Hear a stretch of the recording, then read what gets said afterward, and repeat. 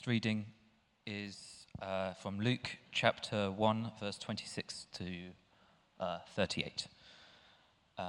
In the 6th month of Elizabeth's pregnancy, God sent the angel Gabriel to Nazareth, a town in Galilee, to a virgin pledged to be married to a man named Joseph, a descendant of David. The virgin's name was Mary. The angel went to her and said, "Greetings, you who are highly favored.